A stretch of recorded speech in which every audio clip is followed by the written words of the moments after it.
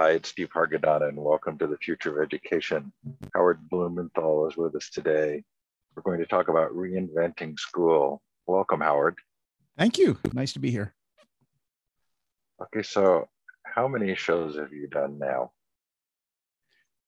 Well, let's say how many shows have we done? And the answer is nearing 50. We're booking enough shows in August and early September that we'll hit 50 shows. And we started out last May of 2020. So it's been a little over a year. Summer has been a little slower for getting guests. It's been a journey. Oh, yes. So how are you different after almost 50 shows? I'm disappointed, I guess. I'm disappointed because we have a very large number of very smart, very dedicated people, adults, children, volunteers, PhDs, people who are running state departments of education and foreign ministries of education in other countries. And yet, everywhere I go, and I go to quite a few places because of Kids on Earth, which we'll talk about, the kids are bored and surprisingly detached from what actually happens in terms of curriculum and what they're supposed to be learning and what teachers are attempting to teach. And I don't know whether the system is working very well. I sense that it's not. And yet we have all of these wonderful brains who are trying to reform and improve and all that. And it seems to me most of the problems have existed for more than a century, and they seem to exist everywhere. Recent conversation during a conference with a woman in Cameroon who's a teacher. And I spoke for about 2 or 3 minutes, and she's like, that's my life too. So how can we have it so completely upside down in Cameroon and also in Canada and also in Malaysia? Like how is it that we're following those paths, and what do we need to do to change it so that we face the 21st century in a better way? So those questions come up in various forms in almost every episode that we do of Reinventing School, but also in the writing that I'm doing and panels and speeches and all of that. Do you feel like you've answered that question at all? Yeah. I think we've made it very complicated because we're doing it largely top down and not bottom up. And we're doing it very much on 20th century versus 21st century thinking. So let me lay those out. The purpose of school from the child's point of view, from the teenager's point of view, from the parent's point of view, is, I think, twofold. One, it's a reasonably safe place to go every day, a reliable one, staffed by people who seem to know what they're doing and care. And the other is, it has to point you towards at least a sustainable future, hopefully a successful future, and hopefully one in which you can make a great deal of progress, not only on behalf of yourself, but others. So if we begin there, what might we do? And one of the things that I certainly would do is work in smaller groups, not in a school of 5,000 people. I would make sure that we're really honoring and respecting the way that human beings learn and what it is that we want them to walk away with and carry with them, because they're going to live this generation until about 100 years old, if everything goes well. It's a long time to keep your body working properly. It's a good idea to know a lot about that, and we'll talk more about that. What I'm seeing is an education system that largely sustains itself. It's a huge employer. Something like 100 million people now are employed by school around the world. That's the population of Mexico or Japan. That's a very large number of people. And when you have a large institution like that, particularly one that's delivered locally, so the power is very distributed, they're going to do things for their own continuation. It's just too difficult to focus on those individual customers, those individual kids. So you standardize, and you have evaluative testing that goes across many different students, et cetera. I don't know that we still live in that era, but that's the way it's managed. And when I spend time with kids, regardless of age, regardless of income, regardless of faith or other factors, they're all individuals, and yet we don't treat them that way at all. But I think we will need individuals to power this mid 21st century. And I don't think we're doing that. So it feels like you've maybe identified two issues. One would be the natural dynamic of institutions. And Ivan Illich said, I'm paraphrasing, that institutions end up perpetuating the problems they were designed to solve. Yes. Because salaries, employment, people, etc. But the other sort of question is education a unique institution? Meaning we say it's about learning, but is it really?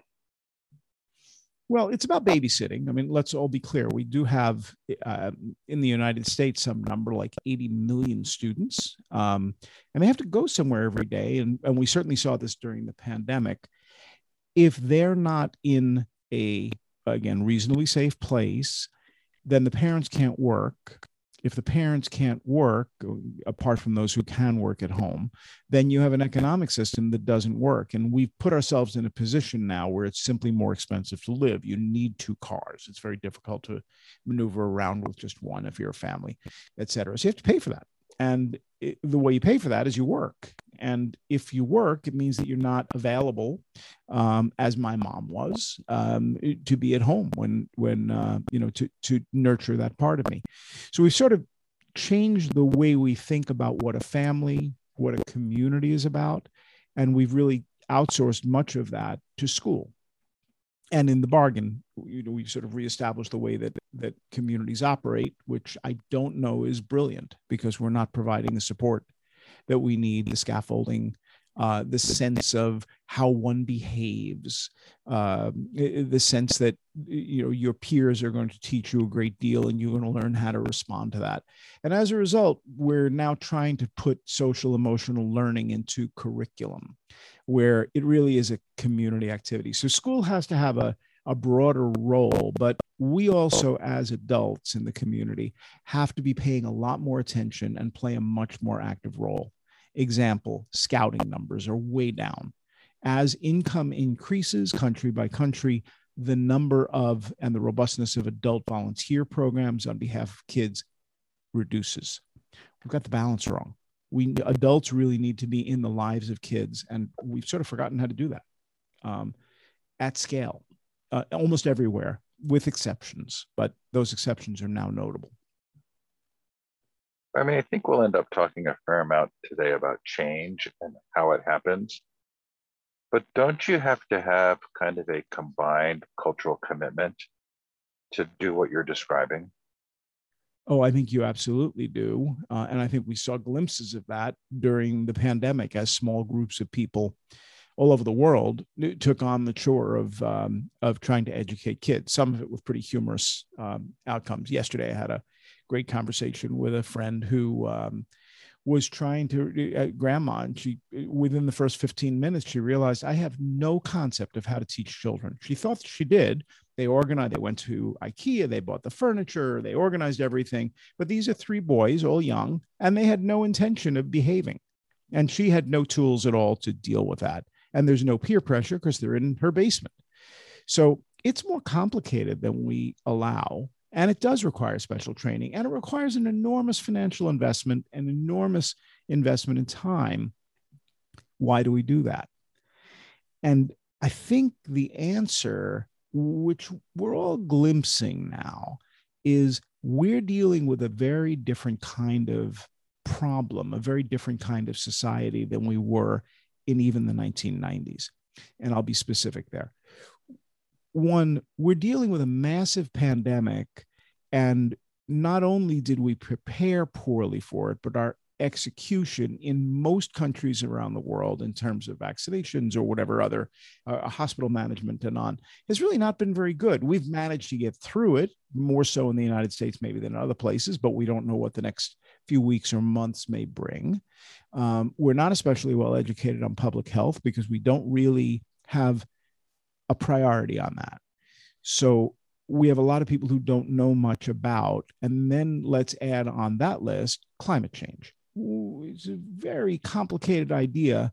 And if we're relying upon teachers to disseminate information about that, we have to clarify that information so teachers can teach it. But it's fairly difficult to organize the information about climate change in a way that can get beyond let's recycle, the plastics in the house. That's really not the issue. And when you look at the other questions about what the workplace is becoming, or how families are structured, or where we live, or how transportation systems work, or how infrastructure works, all of this we did pretty well after World War II. We kind of figured out how to operate a society, but we've like doubled in size. We've changed the dynamics of where people live. We're facing now a very highly populated and very climate change affected Asia and Africa. The power structures have changed, the economic structures have changed, but schools haven't. So if our intention is to create a system by which we can have very large numbers of people, about 2.5 billion people, children, succeed, and have them grow into adulthood, which will end up being over half the world's population that we are educating right now, or we will be within the next 20 years. That's a pretty serious commitment. We better know what we're doing. And I just don't think we're devoting enough time, energy, thinking to a unified system. I think we get very caught up in educating small groups, fragmenting off to do a particular kind of school, having way too much involvement from government and on high, and far too little trust in the individual teacher and the relationship between student, teacher, and community. I think we have to do a lot of shifting. And then we have big questions about what it is we're teaching and why we're devoting so much time to certain subjects and very little time to others. Public health is one that and personal health, we're kind of starving and hoping for the best. But we are devoting vast amounts of time to teaching history, for example. Not that it's not important, but we have to look at the whole picture. And I don't get the impression that we've been able to do that. I certainly haven't seen evidence of that in doing the 50 episodes of Reinventing School. So I want to go back to your 3 boys in the basement. Do you feel that you taught your own children important things? I think my children learned important things. I question the use of the verb teaching because it suggests an act by which I am changing somebody else's behavior. And I don't know that that's something that humans do or do in a way that sticks. I think I'm going to teach you a lesson. No, you're not. I may learn a lesson, but I'm going to learn a lesson because I'm interested, because it's relevant, because it has purpose, because I can see that there is meaningful intrinsic motivation. You'll get me through the next test on extrinsic motivation, but I won't remember what you taught me. I don't have any desire I don't care what you want to teach me. What I care about is what do I need to learn and what's the best way to do it. And if you're standing in front of me as a teacher and you're the best way to do it, I am absolutely with you 100%. And if we have common goals, that's terrific. But those kids, those 3 boys in the basement didn't. And I think that's true of most students. There's really not a lot of purpose that's clear. So I think they're learning on their own. I think they're using YouTube and going wall to wall on a subject that interests them, watching every single video over and over and over again, and then maybe meandering over to a library because there may be some books about it as well. But the teacher, less and less, is the primary information source. That's very different because there are a lot of other sources. And by the way, they're more entertaining. Trying to watch a teacher get through a Zoom conversation, some of them are very good at it. Most of them are not. And, when you sit in the classroom and you watch a teacher teach, and then you look at a fully produced television show, for example, it's like, yeah, you know what? Some of that would really be good if it was on the other side, because that's what they're competing against. It used to be, well, you shouldn't watch so much TV. Now we do. We watch YouTube videos. We watch all this. And then we have to suffer through one person standing trying to explain something in a classroom to 30 people. It's not a good model for most subjects. Would it be fair to say that there are a variety of ways in which we influence other people, some of which you and I might categorize as positive and some we might categorize as negative, meaning the advent of the Prussian school model was successful because it worked. You could put students in rows with a teacher up in front at a higher level, and it created an outcome. Maybe not one you and I would call the best outcome, but certainly force and coercion do work sometimes. I don't know that they work long term. And our game has changed. When we were developing, and we as a people were developing a Prussian system of education, when's that going to be? 1900, 1880s? Yeah, late 1800s. Okay. So let's think about what the workplace looked like then. We hadn't all migrated into cities. We're still very much on farms throughout the world, right? Cities are beginning to gain momentum. We do have railroads, but not everywhere. We have a great deal of poverty. We have a great deal of disease. We're still in expanded families. So you do have multiple generations in the home. And we're beginning to move to a structure where the workplace pretty much resembles people in rows, people in factories, all of that, right? So, and that goes back further, but it's becoming really organized and mechanized. Ford, for example, coming up a little later. And we're also becoming a society that wants money because we want to be able to buy stuff. That really wasn't the case early on. Now, let's look at where we are now. Everything is individual choices. If you want to buy something, you're not going to a store. You're looking on a screen. If you want to watch something or learn something, you're looking on a screen, or you're talking to a friend, or you're finding somebody who knows something about it. And that person may be very far away from you, but you still have access to that person, or people, or group, or MOOC, or any number of other tools that you might use. So I'm sure that what was being done at that time, when we never used words like agency or future mindedness when we talked about students, now we do. We've allowed them to explore their own identities and encourage that. We want them to make their own decisions. We want them to accept more and more rights and more responsibilities. I'm certain we'll lower the voting age in many places to 16 within the next 15 years, 20 years. A lot of the information that was available only to adults is now available to everybody. We don't make the distinction quite so much anymore, for good and for bad reasons. So when you take all of that and you look at that model, and that was a good model for its time, I guess, for certain people. I also don't think we'd had as high a percentage of people in the workplace, in the workforce. Now we have women and men who are increasingly equal. And when it doesn't turn out that equality is the reality, it becomes a giant problem. That was not something that was happening when we were trying to figure out how to get Prussian soldiers not to run away. So we're in a very different world, and we have to face that and then deal with the individual as the center.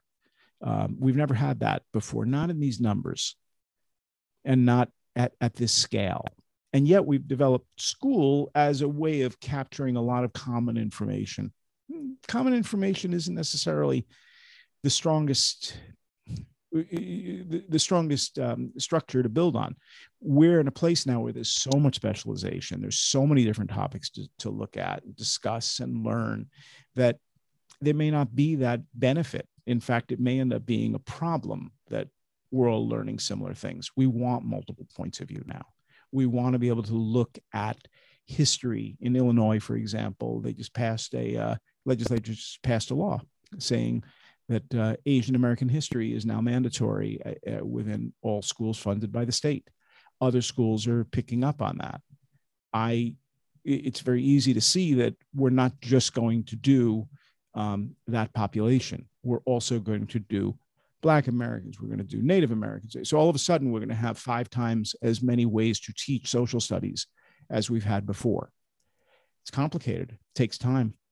You can't have everybody doing everything all the time. There just aren't enough hours in the school day, and we're not going to expand them. So you have to specialize. And specialization, we're beginning to see the tools that are necessary to be able to get there. Forget about standardized tests. It just doesn't make any sense if people are learning different things. We're in a era of massive change. We just haven't haven't looked in the mirror yet. All of these questions exist at different levels. I certainly wasn't making the argument for force, but I'm not convinced that it's gone away. Meaning, there was this tweet I saw the other day, I think it was from a student.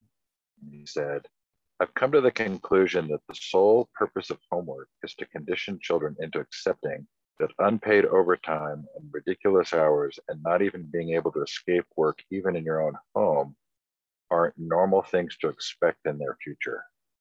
Yeah, there is this sort of It feels like for most students, it's still going on, right? A couple of different ways to think about that. The first is, yeah, we're working at home. Every parent is now an IT specialist of some sort.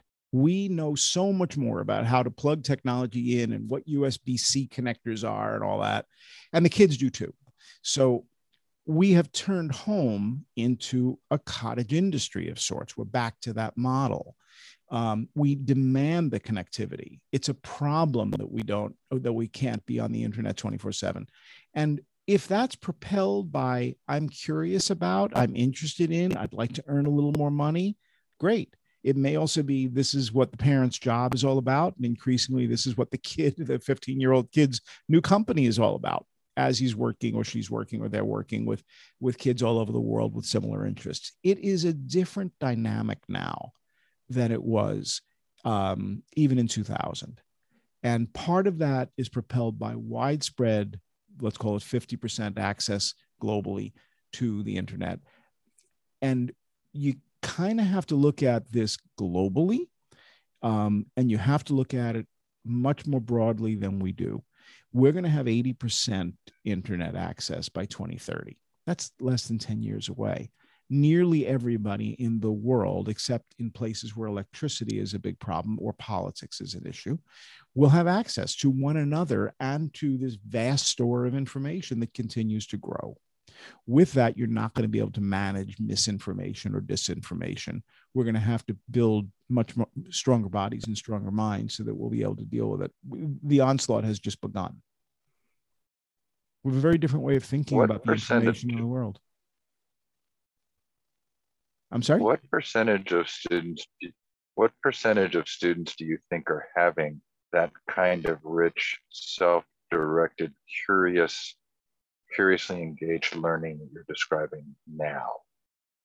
Between 15 and 25%. And it's going to depend upon the country, the income level, even the state in the United States. But that number is rapidly increasing because phones are not as expensive. Phone services are not that expensive. Smartphones are sort of easier to have if you're a 9-year-old. So we're pushing the age down. We're increasing the amount of content. We're seeing more and more technology. And now, because the pandemic is hopefully beginning to fade, more and more interest in investing in tech startups, ed tech or otherwise. So all of this is going to feed the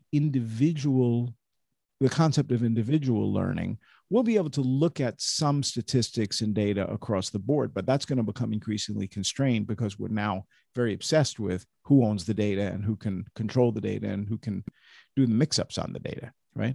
So I think that we will see more and more arguments in favor of protect kids' data, protects kids' rights online.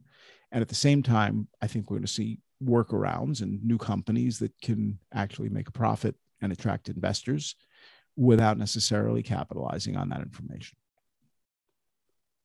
There'll be other ways to make money. Let's go back to the interview series. Did you have any real surprises as you performed the interviews? Was there anything that really surprised you when it came up? How different the adult's way of thinking turned out to be in comparison with the hundreds of interviews that I had done for Kids on Earth. So for the past, 3 years, 4 years, I've been going around the world and interviewing kids in schools, each for about a half hour. And improvising questions, really listening to what they're interested in, and then building questions and conversation around that. And then I edit those pieces into 3, 4, 5, 6, 7 minute segments. And there are now nearly 1,000 of those. So I have a fair amount of knowledge. I really didn't concentrate when I was doing all of that travel because of time on school, but I did have a fair number of informal conversations, or I'd lecture a class, or I'd have a lunch or dinner with teachers. So I began, and everything was done in school. So I had a pretty good sense of how schools worked in many places in the world. And I also did a lot of speaking at universities around the world, also related to how learning works and how education and school work and all that. So I'm working with a base of curiosity, some knowledge, and a lot of just hardcore sit at the screen and read the UNESCO report, or read the World Bank report, or anything, or the OECD reports by Andreas Schleicher, who was one of our first guests. And so I've really armed myself with as much information as any reasonable person could. And then I started talking to the individuals who were responsible for developing and delivering and measuring the education. And what I found is that they were very oriented, as we said before, towards the system and towards thinking in terms of very large numbers of students. But what was different, or what has been different about reinventing school, is we have students in the conversation as peers with, for example, the state superintendent, the state chief in Maine or other places. And not only do the state, the high ups, the powers that be, if you will, seem to understand what the students want, but they agree with the students, and the students tend to be moving much more in a direction of, we need to figure this out because our own lives are all quite distinct from one another. So we need some basic knowledge, but we really need a lot more specialization. And the problem is when you go to that next level. So in Tennessee, for example, that's all fine, and we love the idea of individual learning, but we have a literacy issue. And we have to figure out how to have a sufficient number of people educated to be able to read and write in English at a certain level of proficiency. And that becomes more important and gets the funding, so that the individual thinking and the more progressive ways of thinking about how people think and how people learn don't really get the attention. It's more complicated. It's more difficult to manage. It's more difficult to measure, but it doesn't mean it's less important. And unfortunately, we always get caught in those short-term issues, in part because legislation and funding, and additional state funding come in, and very few school districts beyond the richest ones really have enough money to work with from the current models. And now we're seeing issues with having enough teachers and safe classrooms as well. But funding the United States system through local income taxes and local property taxes is just not a way to fairly provide an equitable education to large numbers of students. It is in places where there's enough money, but if not, we're just going to drive poverty and difficulty further into the core of society. It probably needs a lot more, a different kind of a model. And there's issues with every kind of model, but at the end of the day, I'm still a 10-year-old kid trying to figure out how to navigate a system, knowing that I'm not learning what I need to be learning. So I take more of it on myself. Not every student, but maybe the good majority of the students who come on the show have been super well spoken. I think sometimes even to the surprise of the other adults. Would you agree? Yeah, but I also find that with Kids on Earth, when I go into a lower income school that has not performed well, and then I sit down with a kid for a half hour and I'm blown away over and over again. We're not listening. We're not paying attention to what they learn outside school, which is a massive lesson. We're just not, school just is not set up like that. And as a result, we designed for a group. We're trying to teach them rather than paying attention to how they learn. And when you teach, I don't think you get I don't think the brain remembers the way you're hoping it would. And as a result, we invest a lot of money in trying to pour information into young brains that may be useful in the short term, but doesn't really have the resilience that we require. And we're paying a lot of money for that to happen. I don't think we have it right. And you look at obesity, or you look at the level of understanding, whether you're a vaxxer or an anti-vaxxer, of just how viruses work.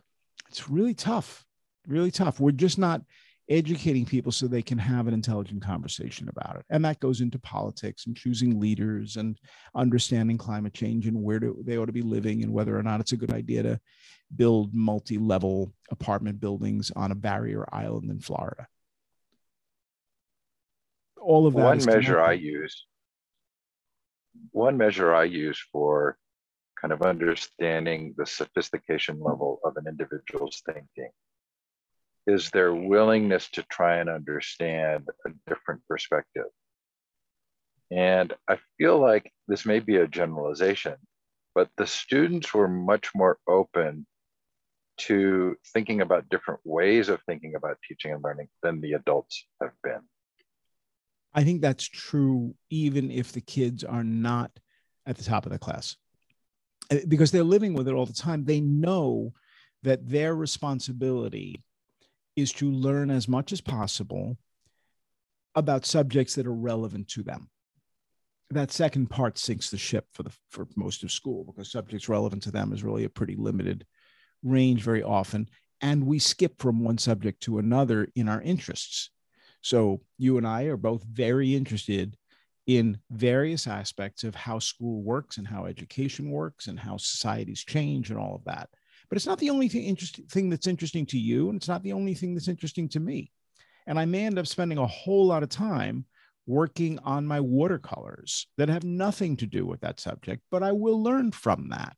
Last night on the Olympics, there was I think a swimmer, diver maybe, who's also a drummer.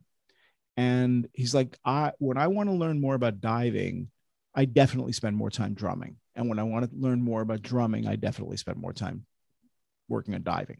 It's the way we learn. I used to say that, what's the best way to learn watercolors? And the answer for me was black and white photography, because it allowed me to understand color, texture and contrast and depth and the impact of light and dark. And then I was able to carry that over to the other subject. We don't connect ideas that way, but that is the way people learn. We want to provide them with a wide range of activities and interests. Teachers have to encourage that. It's very difficult for teachers to do that one-on-one when they're facing a curriculum that nobody completely understands why it's there or what purpose it honestly serves long term. We can justify it. We're very good at that.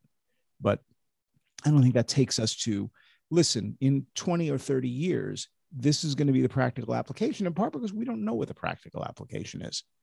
So we kind of have to admit that to ourselves, that we need people to know how to learn, and we need to get off this teaching thing. So why were the physical education teachers such a surprise?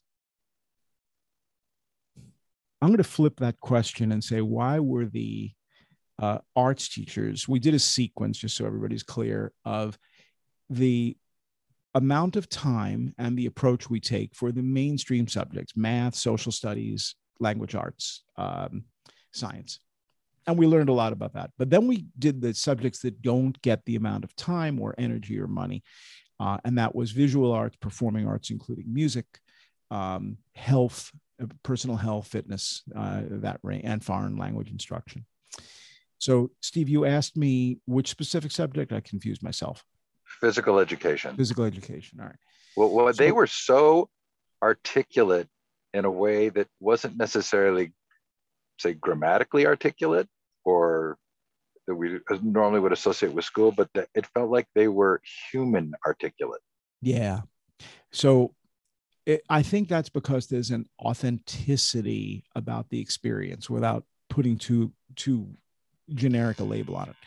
So if I'm a 5-year-old kid, I'm probably facing 95 more years in my body. I might be facing 90, but I also might be facing a little more.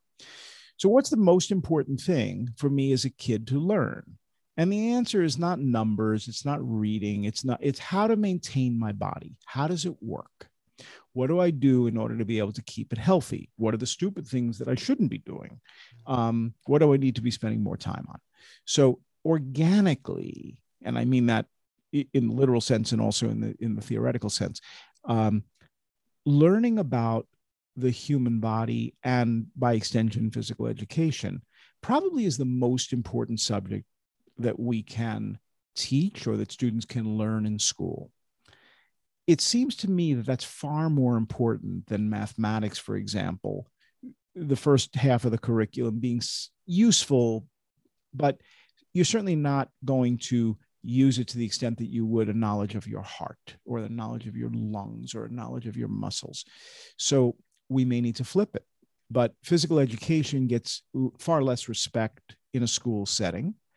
And yet I think they have very good reason behind them. I think math gets a lot of respect, maybe too many hours in a school setting. And I don't know that they have the same level of utility and long-term value for the entire course. Certainly you need to learn some of it. But I think that the wind behind the sails of that conversation was all about the long-term value and utility and purpose of that curriculum. Question is, how do they promote it?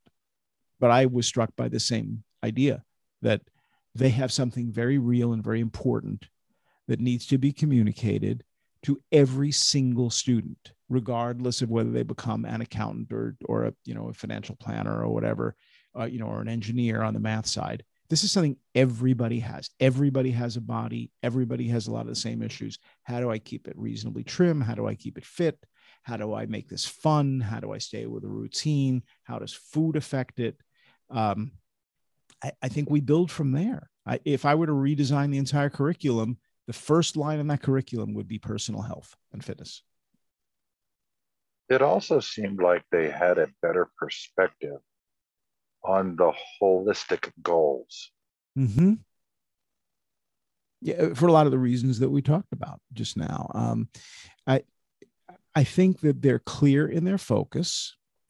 I think it's very difficult for them to do their jobs because they're constantly the ones who get preempted and schedule changes, and they're not with the kids every day. And according to John Ratty, who I believe is quite a smart guy in the space, we need to be exercising multiple times a day in order to be able to enable the processes in our brain to actually learn and remember. So when you take that and you put it on top, I think we probably need 3 gym classes a day. I don't know what you're going to do about kids changing and sweaty bodies and all that, but we can probably figure that out. They also need to be outside. And I think these guys are much closer to reason and purpose and clarity than just about anybody else we met. Maybe with the exception of the foreign language instructors who are really building on the basis of we need to be able to communicate with each other. Not so much you need to be able to conjugate verbs. I think they also have been very much on the right track. And I think the art teachers were brilliant because they're thinking about the work they do, not necessarily about how to cut construction paper or the history of Picasso, but the world as a visual place where you can learn about different countries, cultures, habits, and all of that. I think the missing piece there is food. I think that we need to be teaching or have students be learning by growing and preparing food on their own. I think those are really core subjects for the 21st century. I don't know how you do social studies with all of the social sciences stuff now part of that, and misinformation and disinformation and media literacy, and also multiple perspectives. So you have one story, but now you've got to teach it in 10 different, or the students have to learn it in 10 different ways. Very difficult to do that in the 5 or 6 years, 7 years that teachers get to teach social studies. I think that all of this needs a massive realignment, and I'm trying my best to get some activity happening in that space. I think that we've learned a lot from all of those 8 episodes or whatever it was, and I encourage people to listen to them because we were as surprised and learned a great deal, you and I, and we know a lot about this. But they were brilliant. I'm going to say this carefully, but I'm going to say it. It felt like the foreign language teachers were the most pedagogically articulate, and the math teachers were the ones who were the most disconnected from the reality of the student experience. I think we had about 8 or 9 foreign language people. And I think we got lucky. I think we got a wonderful combination. We actually did 2 episodes, so it was more people than that. They had studied their place. They figured out how to maneuver from a relatively modestly important part to a much more important. And the world has changed also. I think that with the particular group of math teachers, and there were only 2 or 3 math people, there were only 2 or 3, I think they had a specific agenda that they were trying to communicate. And I think we were asking a very different kind of question. I want to do another math episode. And in fact, that's in the works. So we have more people, more voices, more ways of thinking about this. What surprised me about the math episode was I began, because that was the first one we did in that part of the series, with how many hours do we spend instructional hours in school, at least in the United States, but also in most OECD countries, and how much of that is devoted to math. And I was rather hoping for a very quant answer from them. And instead, what I got is, no, you don't understand. You can't count it that way, which sounded to me like talking to a politician, not talking to people who care about education. But I think we have to do it again, because I don't know that we did the job we needed to do. For a long time, I've used librarians as kind of my model of the best education influencer. No direct grading, lots of help in understanding how knowledge works, an active interest in the students, but not kind of the contingent interest that happens in the classroom. After spending some time with Rebecca Muller on special ed, I've also come to see special ed teachers as a really good model for how learning can take place in the classroom, because they're not at scale. Everything is about the individual. Given the fact that kids come or develop very differently, is it really just the case that we're trying to scale something that needs to be more individualized? Absolutely. I think the idea of having 5,000 high school students, all of whom are teenagers, so they're all going to have a degree of drama in their lives, I think it's a ridiculous idea. I understand the reason for it. I understand the logistics and the economics and all of that. I understand why you'd want to have Stuyvesant or Bronx School of Science, I think it's called School of Science, or Brooklyn Tech in the combination, or New York City, and have those be larger schools.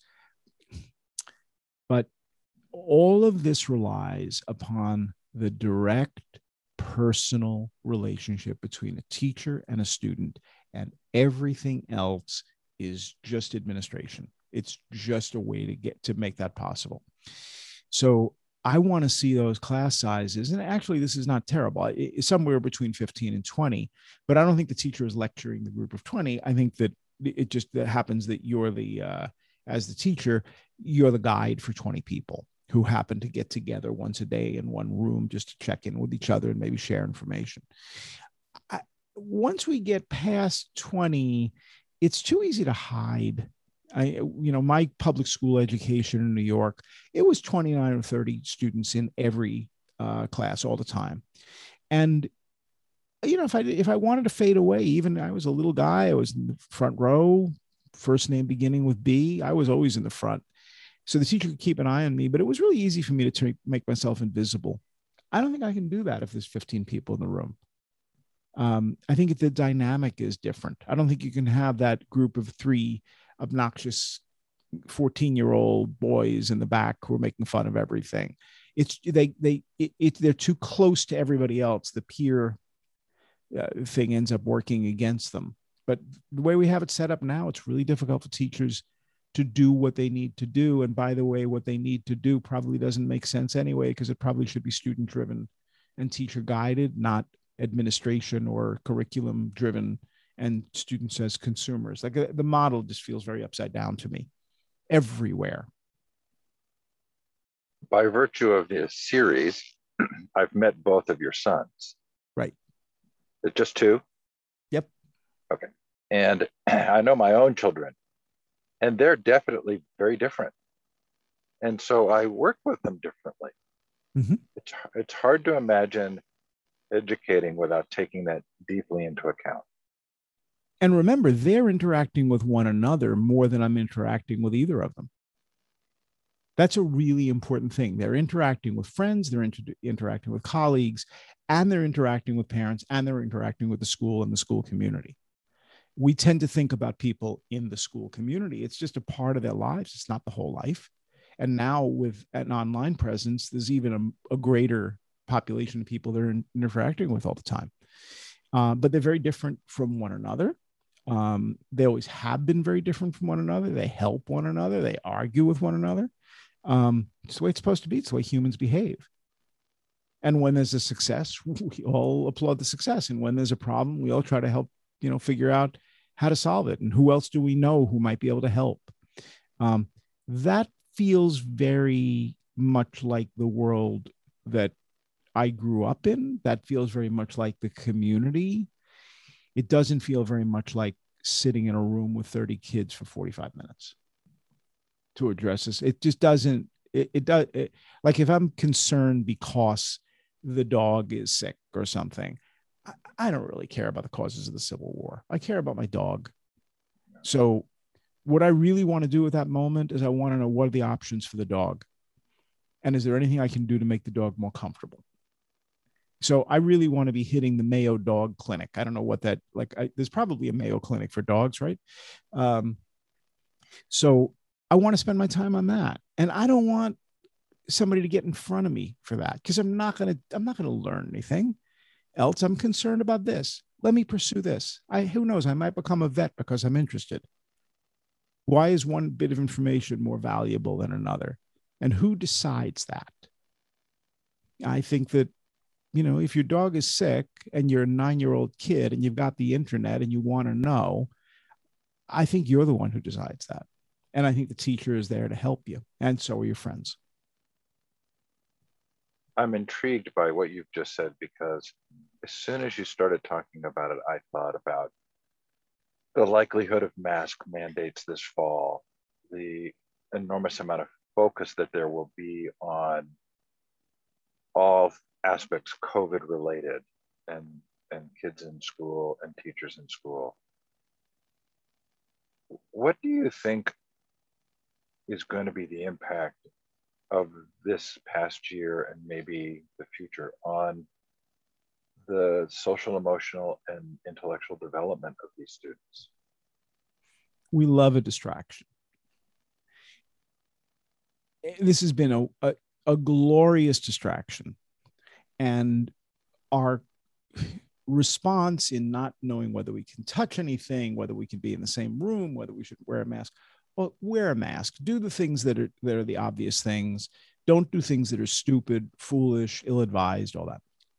But that doesn't mean that we don't have trouble in River City. I mean, we do have big problems in the way that we have school organized, in the way that kids are not learning. And the fact that kids have missed a year, yes, they've missed a year of the official school curriculum. But I don't know how valuable the official school curriculum is. And if they spend time learning about how animals, digest food, and that ends up being useful, I think that's probably every bit as useful or more useful, but they're learning as individuals, and that makes schools cry. They don't know what to do with that. That messes with the head of a school, because it's not the what schools are designed. It's like you have to come back and learn our stuff. It's like, no, see, I've had a year and I'm really exploring the things that interest me, and that's a good thing. Now, doesn't mean that all the curriculum is wrong. Doesn't mean that we shouldn't be doing some of the things that are in there, but the way we go about it, the idea that we're trying to shove classroom instruction through a Zoom screen to kids who are as bored as they can be, who can just click off and pretend they're there, that's ridiculous. Like, by what measure do we think that was a good idea? And are we going to continue to do that? No, but are kids going to continue to learn from screens? Absolutely. We should enrich those experiences, but it doesn't have to be within a school setting. That's what I learned. But we obsess about all these, anything that looks bright and shiny or absolutely dreadful, that's where all the attention goes.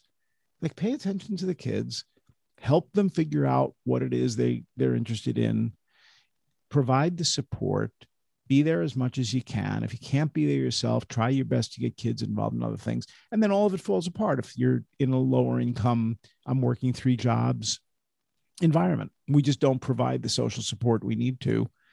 It's certainly not in the United States, certainly not in most communities.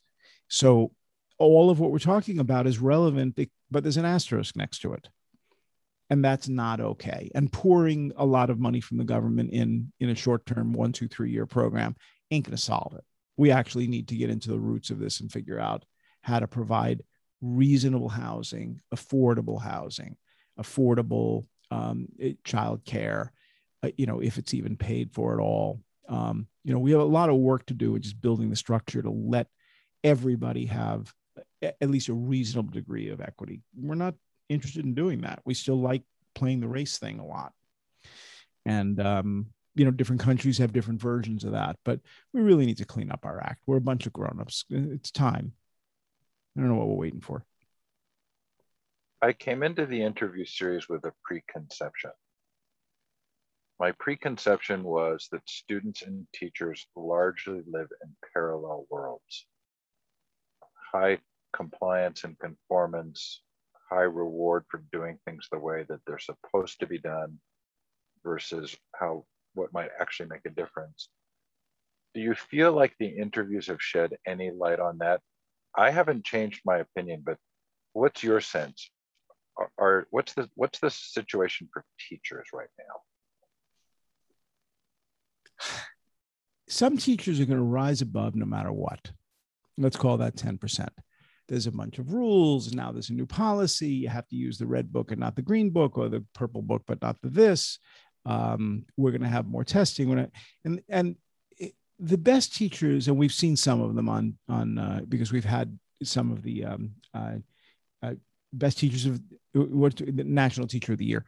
And it almost doesn't matter what you throw at them. They're going to get it right. And the kids are really going to thrive as a result. And they're going to have terrific stories. And they're going to have influence on others. And they'll win awards, or at least feel good about what they're doing. And the community will too. But that's not every teacher.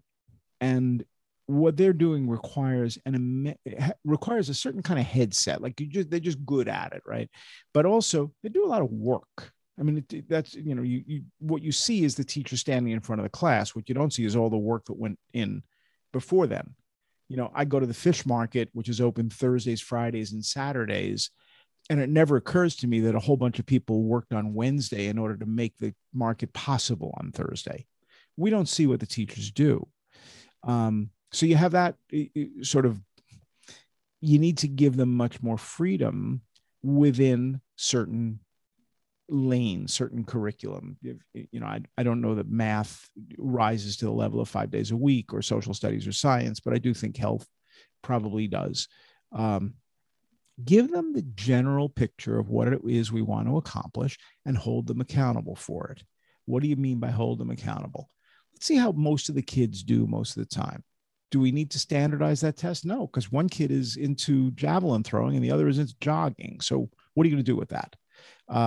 But you get a sense pretty quickly hanging out with the kids whether or not they're making the kind of progress you want them to, and what the areas are that we need to improve upon. And then we have technology too. So we have that as a tool, which is not intended, I don't think, for standardizing everything in the universe and grabbing all the data and having it follow your whole life. But if I can sit down and go, how much of this do I actually know? And I can self-test myself and then discuss that with a teacher. That's a good thing. And, if I would love to be able to name every single country in the world. I can't. I beat myself up on that a little bit. What's the solution? I need to spend more time doing that. I'm going to learn that at some point. I know a lot of it. That's the way I learn. Kind of look at the world going, what don't I know that I probably need to know? What did somebody tell me that I need to know that I don't know? It's like, that's embarrassing that I don't know that. I probably should know that. I don't really get away with and when you're older, you'll learn that anymore.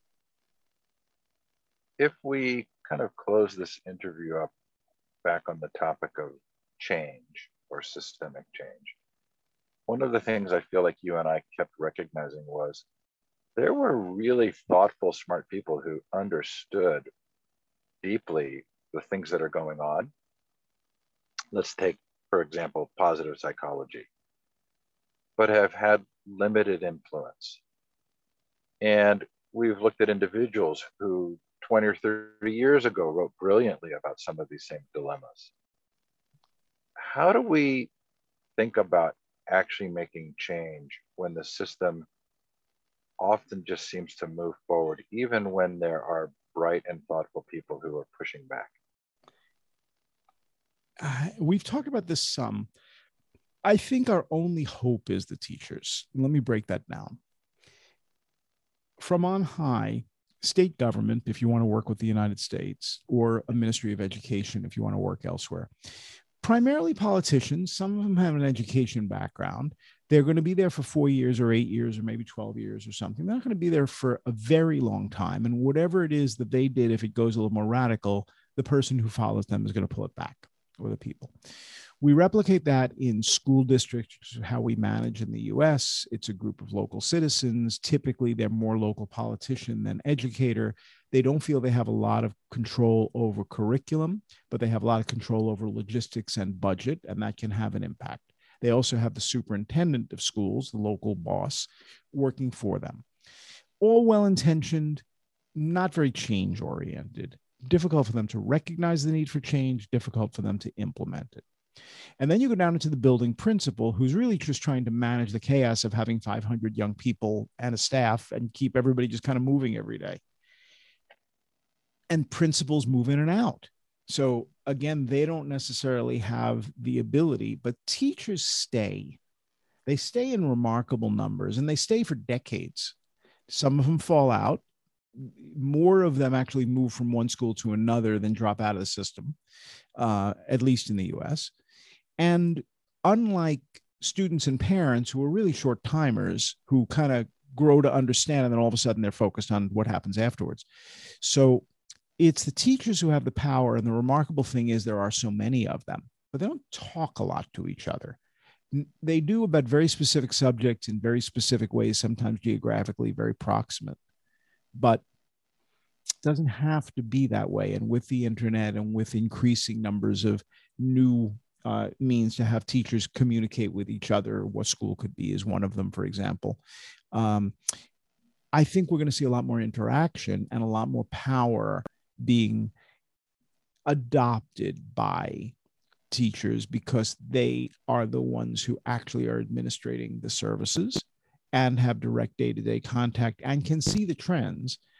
And we need to figure out a way to empower them, to make sure they're properly paid, to make sure the respect is there. They're the only ones who are going to be able to change the system. And one of the book ideas I'm working with is how to provide a roadmap so the teachers actually have something to follow, so that they can see the impact they can have. They know the impact they can have on that classroom. I don't think they realize how many of them there are and how similar their issues are and what would happen if they all work together. They have the most power in the whole system. They're the ones who probably can bring about change most effectively. And I want to help them. Let's finish there, and let's commit to doing this again after the next 50 interviews. Yeah, sounds good.